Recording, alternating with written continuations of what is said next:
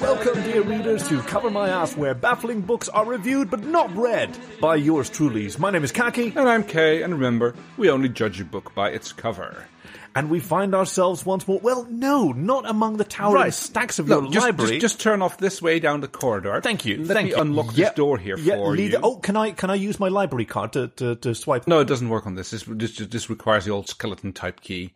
I mean, it had the locks on it, but I had them replaced for this model. Completely understand the need for security, because for the readers at home, we are taking a trip to the book repair studio. Absolutely. Let me unlock this here, and you can see we've got the... Do we need to wait outside while you check out the interior? No, that's fine. Just come along inside with me. This is one of those rare areas that's just completely safe to approach sight unseen. Like, don't get your fingers under the book cutter. But I sleep with dinosaurs. I really don't. Yeah. But, I'm just saying. So, have a look around. We've got the work surfaces here. This is basically where all repairs are done to damaged books, and certain books, when they come in, they get a pre-treatment before they go onto the shelf. I noticed that you have a lot of like paperback conversions to hardback, yes. Or the where you put the cardstock on and they're laminated. We cut the covers off, we re-glue the backs, and we put them in a hard. Quick question.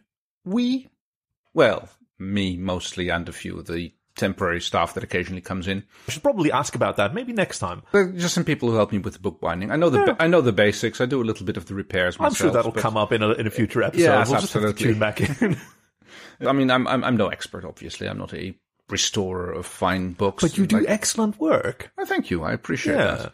I mean, if we have a box standard book, then I can obviously do basic repairs in it. But if we got the classic leather-bound tomes, you need separate skills for that, especially if the gilding needs new work. But so yeah, there's the book guillotine over there. Like, remember, no fingers. Okay, yeah, no, that's very clearly stated on there. No fingers. Over there's the cabinet with the the glues. Quick sidebar. What is the book guillotine used for?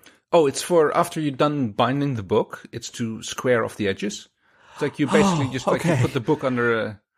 Yes. No, honey, this is where bad books go to die. No, that's not in this department. This is when you... This is when you have a bourgeois revolution and the old book monarchy needs to be... that kind of thing is not good for libraries. Last time that happened was in Alexandria, and nobody's been there since, and there's probably good reason for it. Either it doesn't exist anymore, or something else happened to it. Well, that applies to a lot of things in the universe. Like, either they don't exist... or something happened to them. Well, it's very rarely that something exists and nothing happens to it. Politicians sometimes, but... Okay. So we're here at my request, so thank you for opening up this highly secure part of your library that even my library card that I earned a few episodes ago doesn't give access to.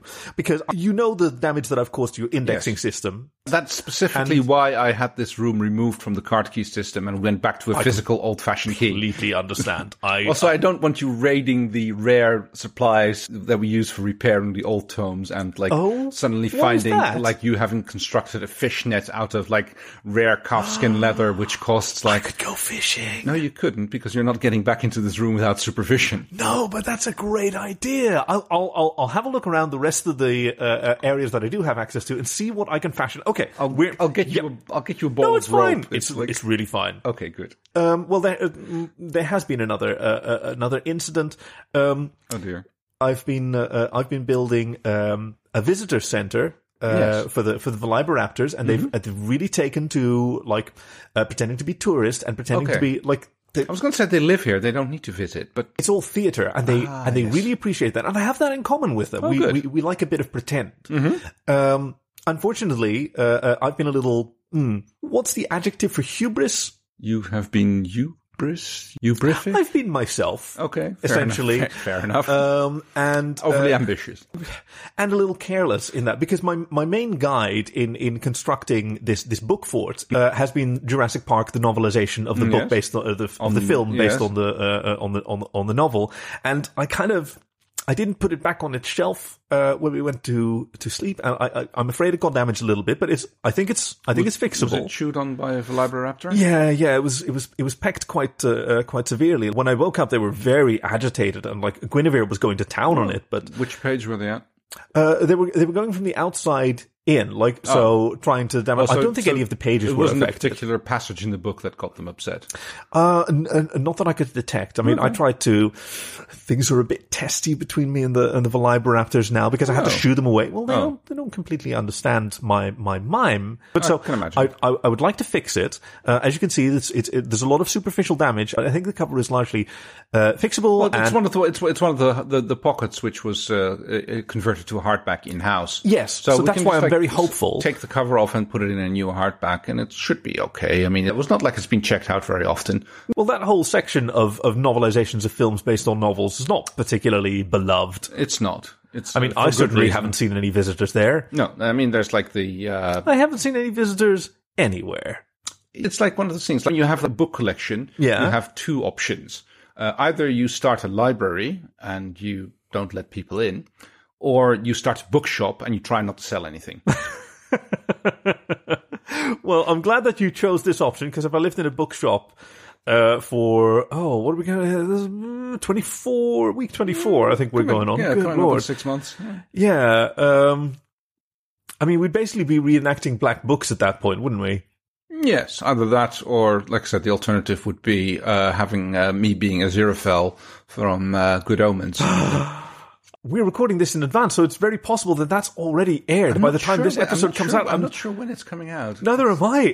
It could have already been. Oh dear. Yes. Oh, okay. Well, I need to check up on the time travel grammar section, which I think Douglas Adams started. The future past imperfect tense, I believe. Subjunctive. It might have already happened at some point. Yeah, if only we spoke Finnish, because they can actually construct that. Like they can conjugate a single verb to. I was saying they keep it in one word too. Yeah, one verb that is. They were going to have wanted to have said. Yes. Which apparently is still allowed to make sense, and then they Finnish. It's a beautiful language. It's like very, useful, I suppose. I mean, do people know that thing? Do people know Finnish? Well, I mean, do they know how to do that kind of thing off the top of the head, or do you actually need to have a degree in Finnish? You speak more Finnish than I do. I mean, I don't know. I never got that far. I mean, we can say that they were going to have wanted to have said. Like, we could probably construct that in Dutch, just knowing all the various. Oh yeah. Verb conjugations and which order they go in. So it seems like... Zij zouden dat gezegd willen hebben? They were going to... Nee, ze hadden dat gezegd gaan willen hebben.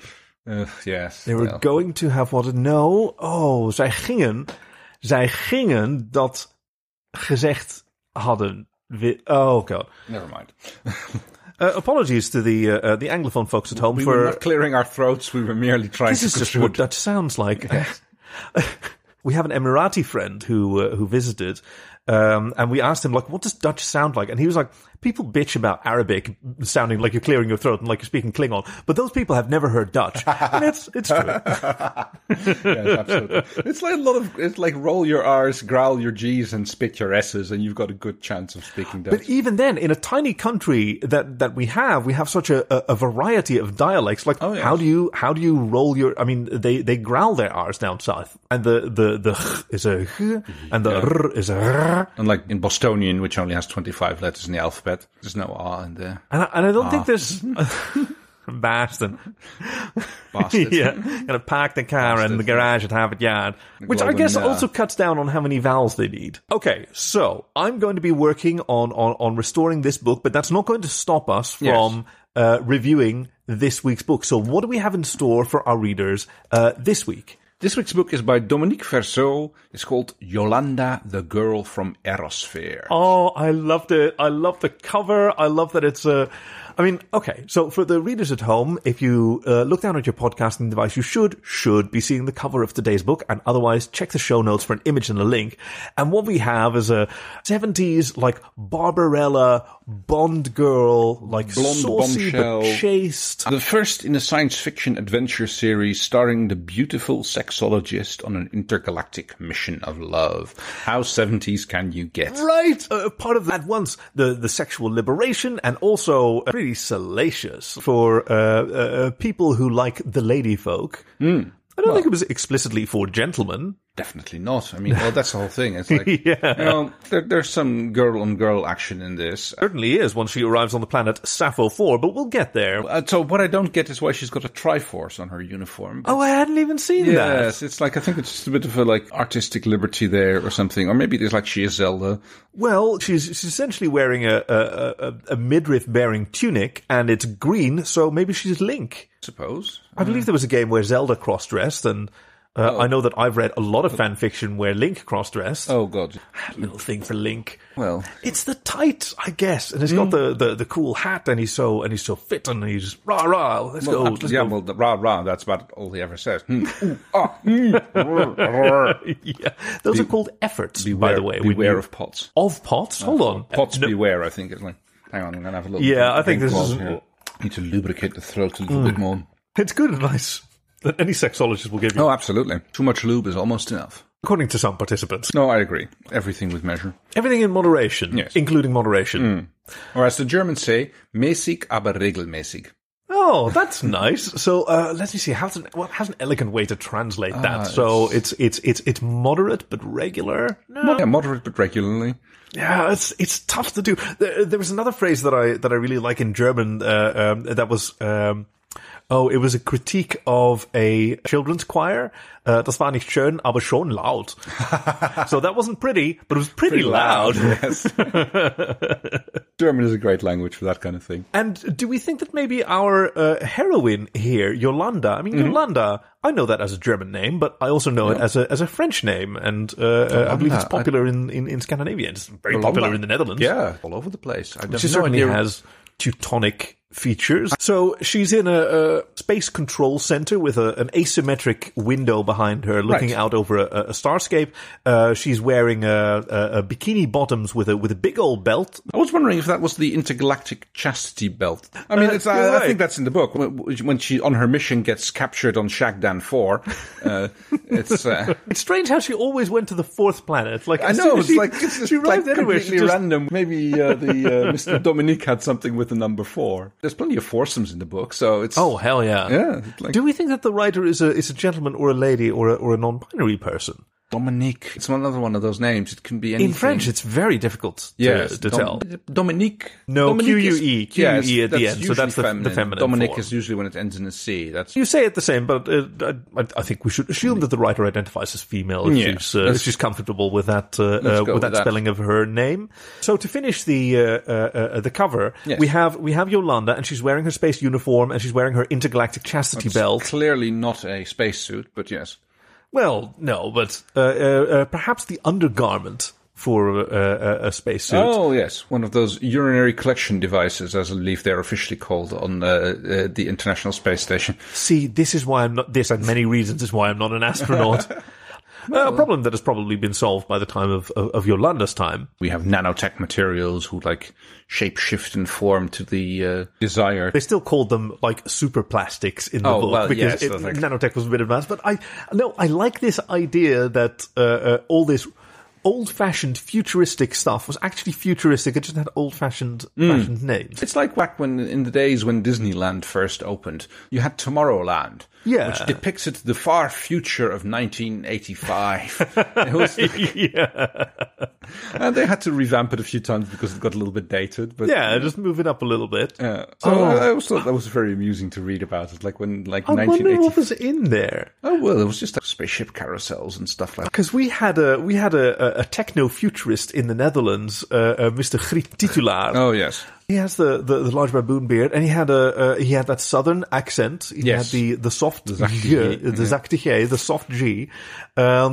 But this was in a time where he could still have an hour-long weekly program talking about cool shit that he'd seen in a trade show that he went to in Germany. If you watch it now, it's completely slow, and people are even umming and ahhing on television. It's all one-take stuff. So unproduced. Absolutely, yeah. It's amazing to watch that now.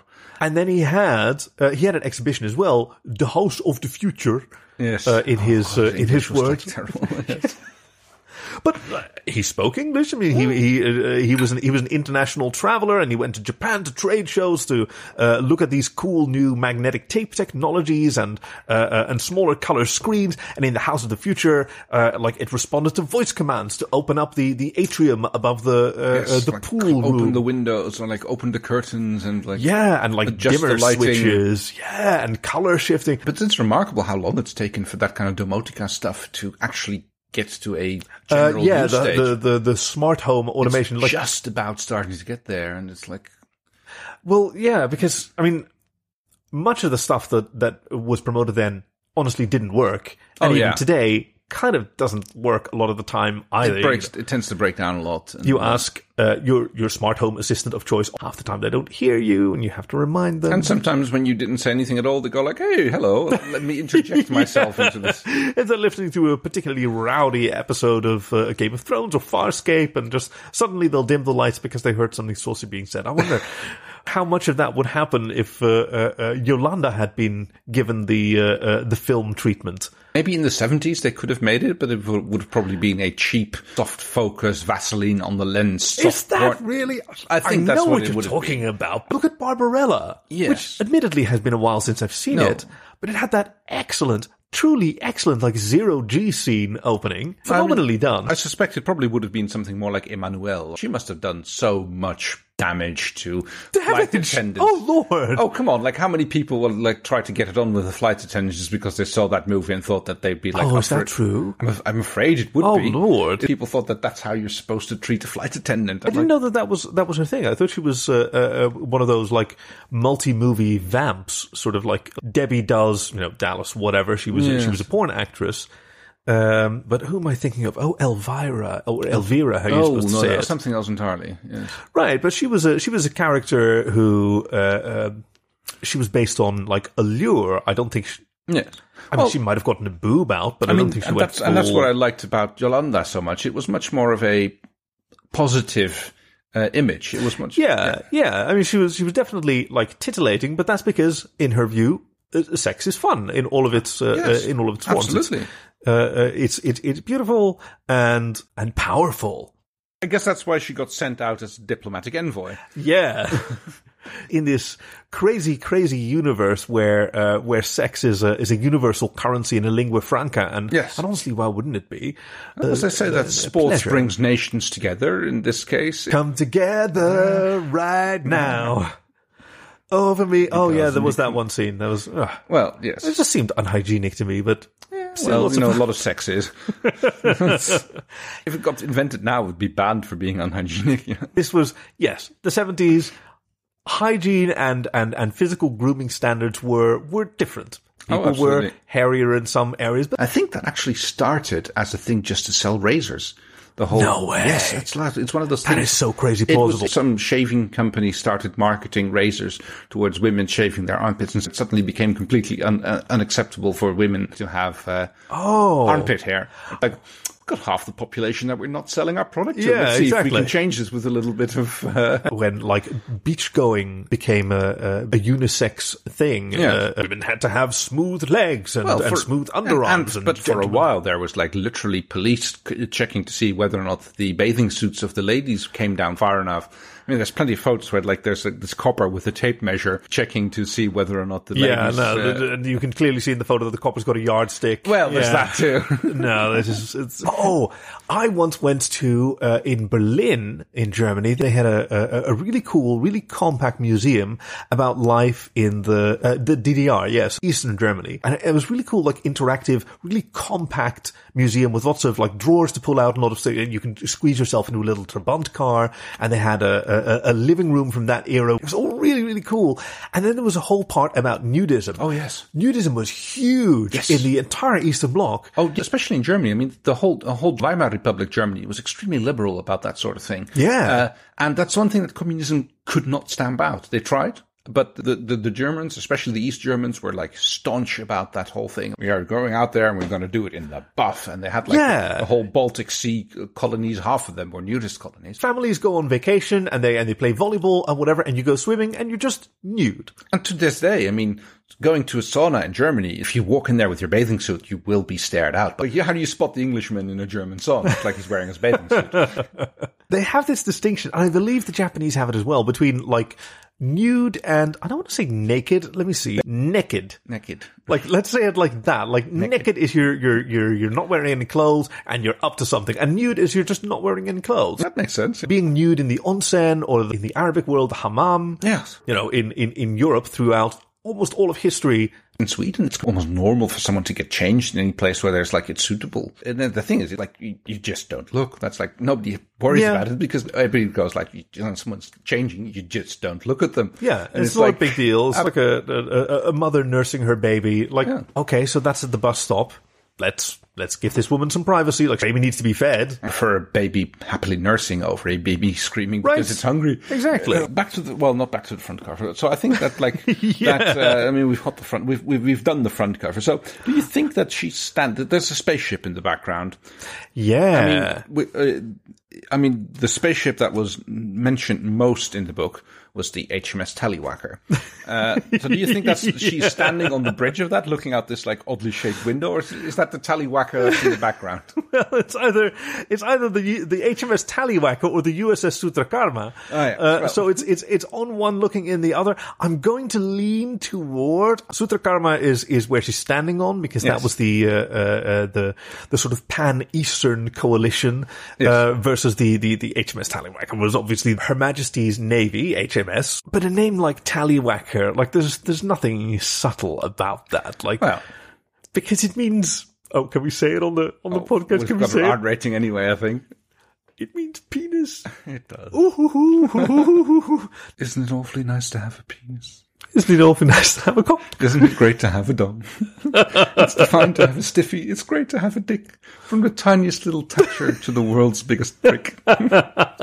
So 3 cheers to your Willie or John Thomas. Hooray for your one-eyed trouser snake. Your piece of pork, your wife's blood friends, your pussy or your cock. You can wrap it up in ribbons, you can stick it in a sock. But don't take it out in public or they'll put you in the dock and you won't come back. So, thank you very much. Thank you to Monty Python. Thank you, Monty Python, for that excellent contribution to our cultural heritage. I can only imagine that was the ship's song on the HMS Tallywhacker. I can totally imagine it. Yeah, where Captain Todger and what was it? It was Long Dong Silver. Long Dong Silver, yes, that's right. Todger was the admiral. How did she wind up in the first place on the HMS Tallywhacker? It was a ship that she was assigned to on her as being a diplomatic envoy. Yeah, it was like, okay, you can go to that ship and they're at your disposal and they'll go wherever you tell them to take you. I thought it was very interesting to meet this crew, where the male identifying members of the crew were all euphemisms for penis. So you had Long Dong Silver. I think that was a nickname, but you had steersman Benedict. Yes. It's just a little bit obvious, but also kind of cute. I do like that. And she got on well with him, and they banged, obviously. I mean, she gave him the appropriate access code to her intergalactic chastity belt, which, like, does it even deserve to be called a chastity belt when it's more like an access control system? Especially the DNA coding to unlock it was like really... Yeah. Okay, you're going to have a little bit of DNA sample, and of course, like... That did, like, for the gentleman that she had social intercourse with, that at least took the edge off, and they were able to focus a little bit more on having a satisfying mutual experience. This is where they ran into the USS Sutakarma. Was of course on the edge of the DPZ, the depornalized zone. This was like what she was being sent out on her diplomatic mission. This was an area where their previous sexual envoys had very limited success. When their sexuologists achieve a certain career level, they've kind of grown out of the situation in the United Kingdoms. There's nothing more they can teach there. Learn for that matter. Yes, that's what Yolanda is doing. That's when they go on the long wank to bring porn to the pornless. Christ, what a good book. This is such a good book. Yes, that's right. She's one of the younger members of her sororal order. It's like unheard of at her age to already go on the long wank. And of course, where better to go than to the depornalized zone, because like that's where the most. Yeah, the deportalized zone was described as a sort of fallout zone for a galaxy-sized Copulin bomb. As you recall, the Copulin bomb also appeared in the book Operation Damocles, where it created the gay belt. Yes. Created the gay belt. That do you remember where it ran from? Like from mid-Florida? No. It ran to Florida, from Minnesota to How Florida. do you remember that every time? I've heard you struggle naming like characters or actors or people that you have personally met, but you invent this bullshit gay belt, this bullshit location just off the top of your head, and you can correct me on it every fucking time. How does your brain work? It's amazing. I don't know. I wish I knew. I wish I could put it to good use. The initial effect of the Copulin bomb was to turn everyone gay with the idea that it's called the Great Baron for a good reason. Yeah, because apparently everybody just fucked each other's brains out, and they're kind of over it now. So it was on the USS Sutrakarma that Yolanda meets a fellow sexologist, Anangaranga. Her name was Sex is natural, sex is fun. Yeah, best when it's one on one. Oh, well, that was like George Michael's take on it. Wow, well, that's a little limiting for. I don't think he'd like. I mean, I'm pretty sure. Like even when it was in the public bathrooms, it was still only one other contestant. But so, as they were being stopped and searched by the USS Sutrakarma, being searched for contraband before they could move through the... With Captain Winky at the helm. Wait, I thought you said it was Long Dong Silver was the captain. That was the captain of the Tallywhacker. Oh, yeah, you're right. Some harsh words between Long Dong Silver and Captain Winky. Oh, yes. Across... Impressive sword fight that the two had. Yeah, and then I'll see you in my quarters. Yes, you definitely shall. And then we didn't see any more of them for quite a while. No, and that's where I was wrong about this. What we're seeing on the cover is not the USS Sutrakarma from the bridge of the HMS Tallywhacker, but this is where she and her ace pilot, Friedlander, escaped the HMS Tallywhacker on one of their short-range vessels. Yeah.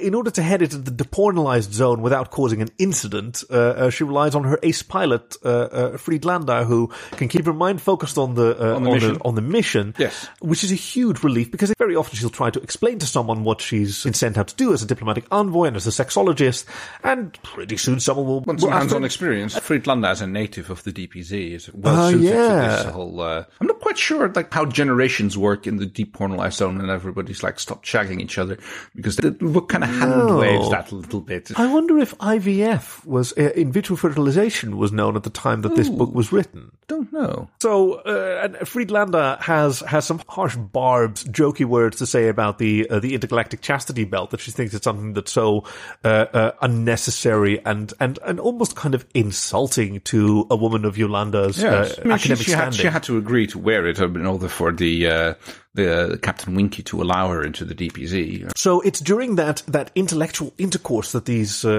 women have that we learn a lot more about the world that or the universe that happened, because it's very tempting to you look at the cover and you think it's going to be a fun, liberated sex romp throughout the universe, but it's actually a pretty well thought out extension of. They mention specifically the Wissenschaftlich Humanitäres Komitee, the Scientific Humanitarian Committee, was an initiative and the pretty Freud, isn't it? Yes. Right, was doing pretty advanced social science study of subjects like homosexuality and transgenderism are different, and transgenderism and transvestitism isn't the same, and there was this idea that through scientific understanding with compassion that we could have more just societies by investigating these very normal parts of human existence. How people experience sexuality, or the lack thereof in the case of the deportalized zone and ace pilot. Not just necessarily people, by the narrow standard. I mean, this is where there's a little crossover with an earlier book that we've discovered. This is where we encountered Stormfang Bloodmoon II. Oh, that's Do you remember her? Story. Which episode was that from again? I believe that was way back in episode 2, an episode that we've also referred to quite recently, the recurrence of a book on the theme of hunky cat men that we like. Well, but this was, I believe, in that book by yes, Anne Logston. Oh wow, very good. You've got your gay belt geography. I've got my authors down. So yeah, the book by Anne Longston. And when I read that original book that we reviewed back in episode 2, I was kind of critical about the appearance of Stormfang Bloodmoon II. I mean, she was this overbearing, imperious figure that sort of came out of nowhere and didn't contribute very much to the plot, but I appreciated her a lot more here. But it's fair to say that she stonewalled them initially. Yeah. Oh, there's a certain and then literally brought them to the Great Stone Wall. Yeah. So the Great Stone Wall for this civilization of multi-legged cat people that Stormfang Bloodmoon is in charge of, a civilization that apparently the rest of the human space nations have never encountered, because the deportalized zone is in the middle of them. Absolutely. It was being patrolled way too correctly, and it's it was definitely a new type of sexuality for her to explore and learn from. I mean, multiple sets of genitals. Yeah, the whole position book had to be rewritten from the ground up. Because, Stormfang Bloodmoon II was a sort of a centaur figure, but then with feline features. Yeah. Still, arguably, I'm still not convinced what their size was of their species. I'm still... Well, you see, yes. I'm still picturing 4 foot tall, tabby, cat men and women, cat people, with some extra hindquarters. So yes, and sharp claws. Oh, they're still ferocious. 4, 6, yes. Who do we eviscerate? It says 7 out of 8 extremities are pointy. Well, wait, okay. Teeth, claws. And I suppose in the males, they would have 9 extremities. If they had a cat penis. Wow. We haven't said any swears, but I think this definitely counts as... Cat penis is not a swear word. No, I know that cat penis is not a swear word, but I don't necessarily want to admit how much anatomical knowledge I have about various genitalia, or why that's a perfectly normal thing for an adult man to know. No, they have barbs, don't they? They have it's sort of like hairs. I think are I don't know, fundamentally in the way that on human skin you can have goosebumps. Yeah, but there it's the not the follicles, but the encapsulation of the hair root has erectile tissue. And so it can stand on end. I've never examined it too closely. Flesh? I don't know. You've never had goosebumps? Oh, I've had goosebumps, but I've never examined feline penises too closely. So the Great Stone Wall for this civilization was there a major crisis in the sexual identity of this civilization. Their sexuality had stagnated, basically. They were just doing the one thing over and over. The reproductive it was basically thing. A reproductive thing, and that was it. And Yolanda's appearance there was a revelation to them. It was just let me tell you about all this cool stuff that I know about. Oh, why would you do that? Because it's fun. Because it's fun. Yeah, she was applying galactic sex therapy. Oh, yes. Liberating these peoples from very limited, stifling ideas of how they could have reproduction. Intercourse essentially with each other. I actually once visited Intercourse in Pennsylvania. Oh, very good. It's a little town. It's where I met some Amish people, or where I encountered some Amish people. Oh.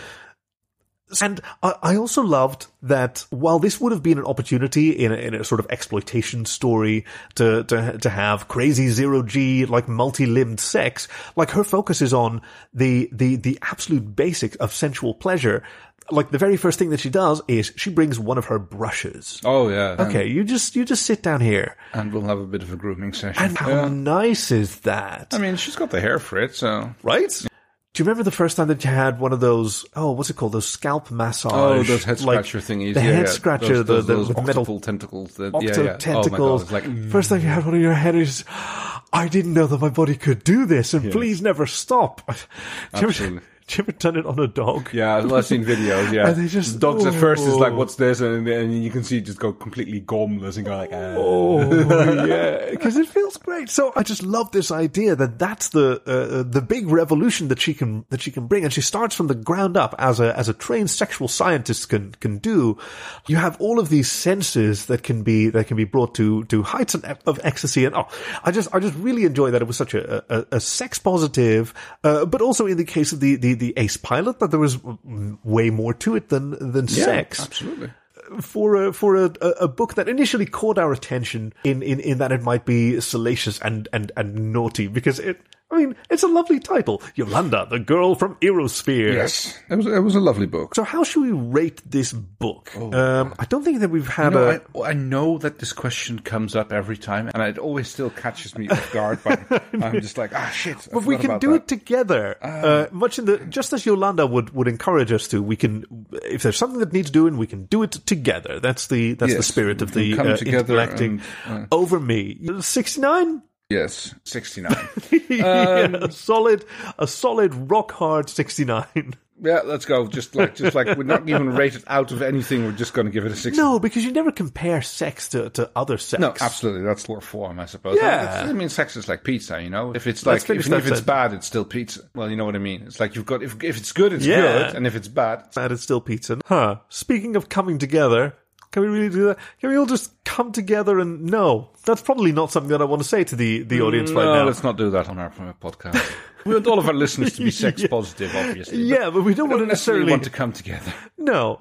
This is for you to enjoy, and there's no way out of this sentence. Speaking of reviews, we love being your dirty little secret. But if you tell a friend about the podcast, and that friend could be like iTunes. iTunes is a pretty good friend to tell about our little podcast. Then something magical might happen, like, I don't know, one of those cute little Pokemons just briefly jumping out of the screen to give you a bit of a cuddle, and thank you for taking them on such adventures. So what do we have in store for our readers next week? Next week's book is by Pascal Lemierre. It's called Dog Shaming. Alternative training techniques to help you cyberbully your bulldog into shape. No, that's awful. Dogs are sensitive creatures. What that about covers it. Thank you for joining us at Cover My Ass, where baffling books are reviewed but not read by yours truly. My name is Kaki. And I'm Kay. And remember, we only judge a book by its cover. No, you don't shame them. I mean, they're very sensitive souls. They know when they've done something wrong. How many dogs do you know on the internet? Well, that's probably not the right question. Yeah, the whole saying is, on the internet, nobody knows that you're a dog. Yeah, that's right.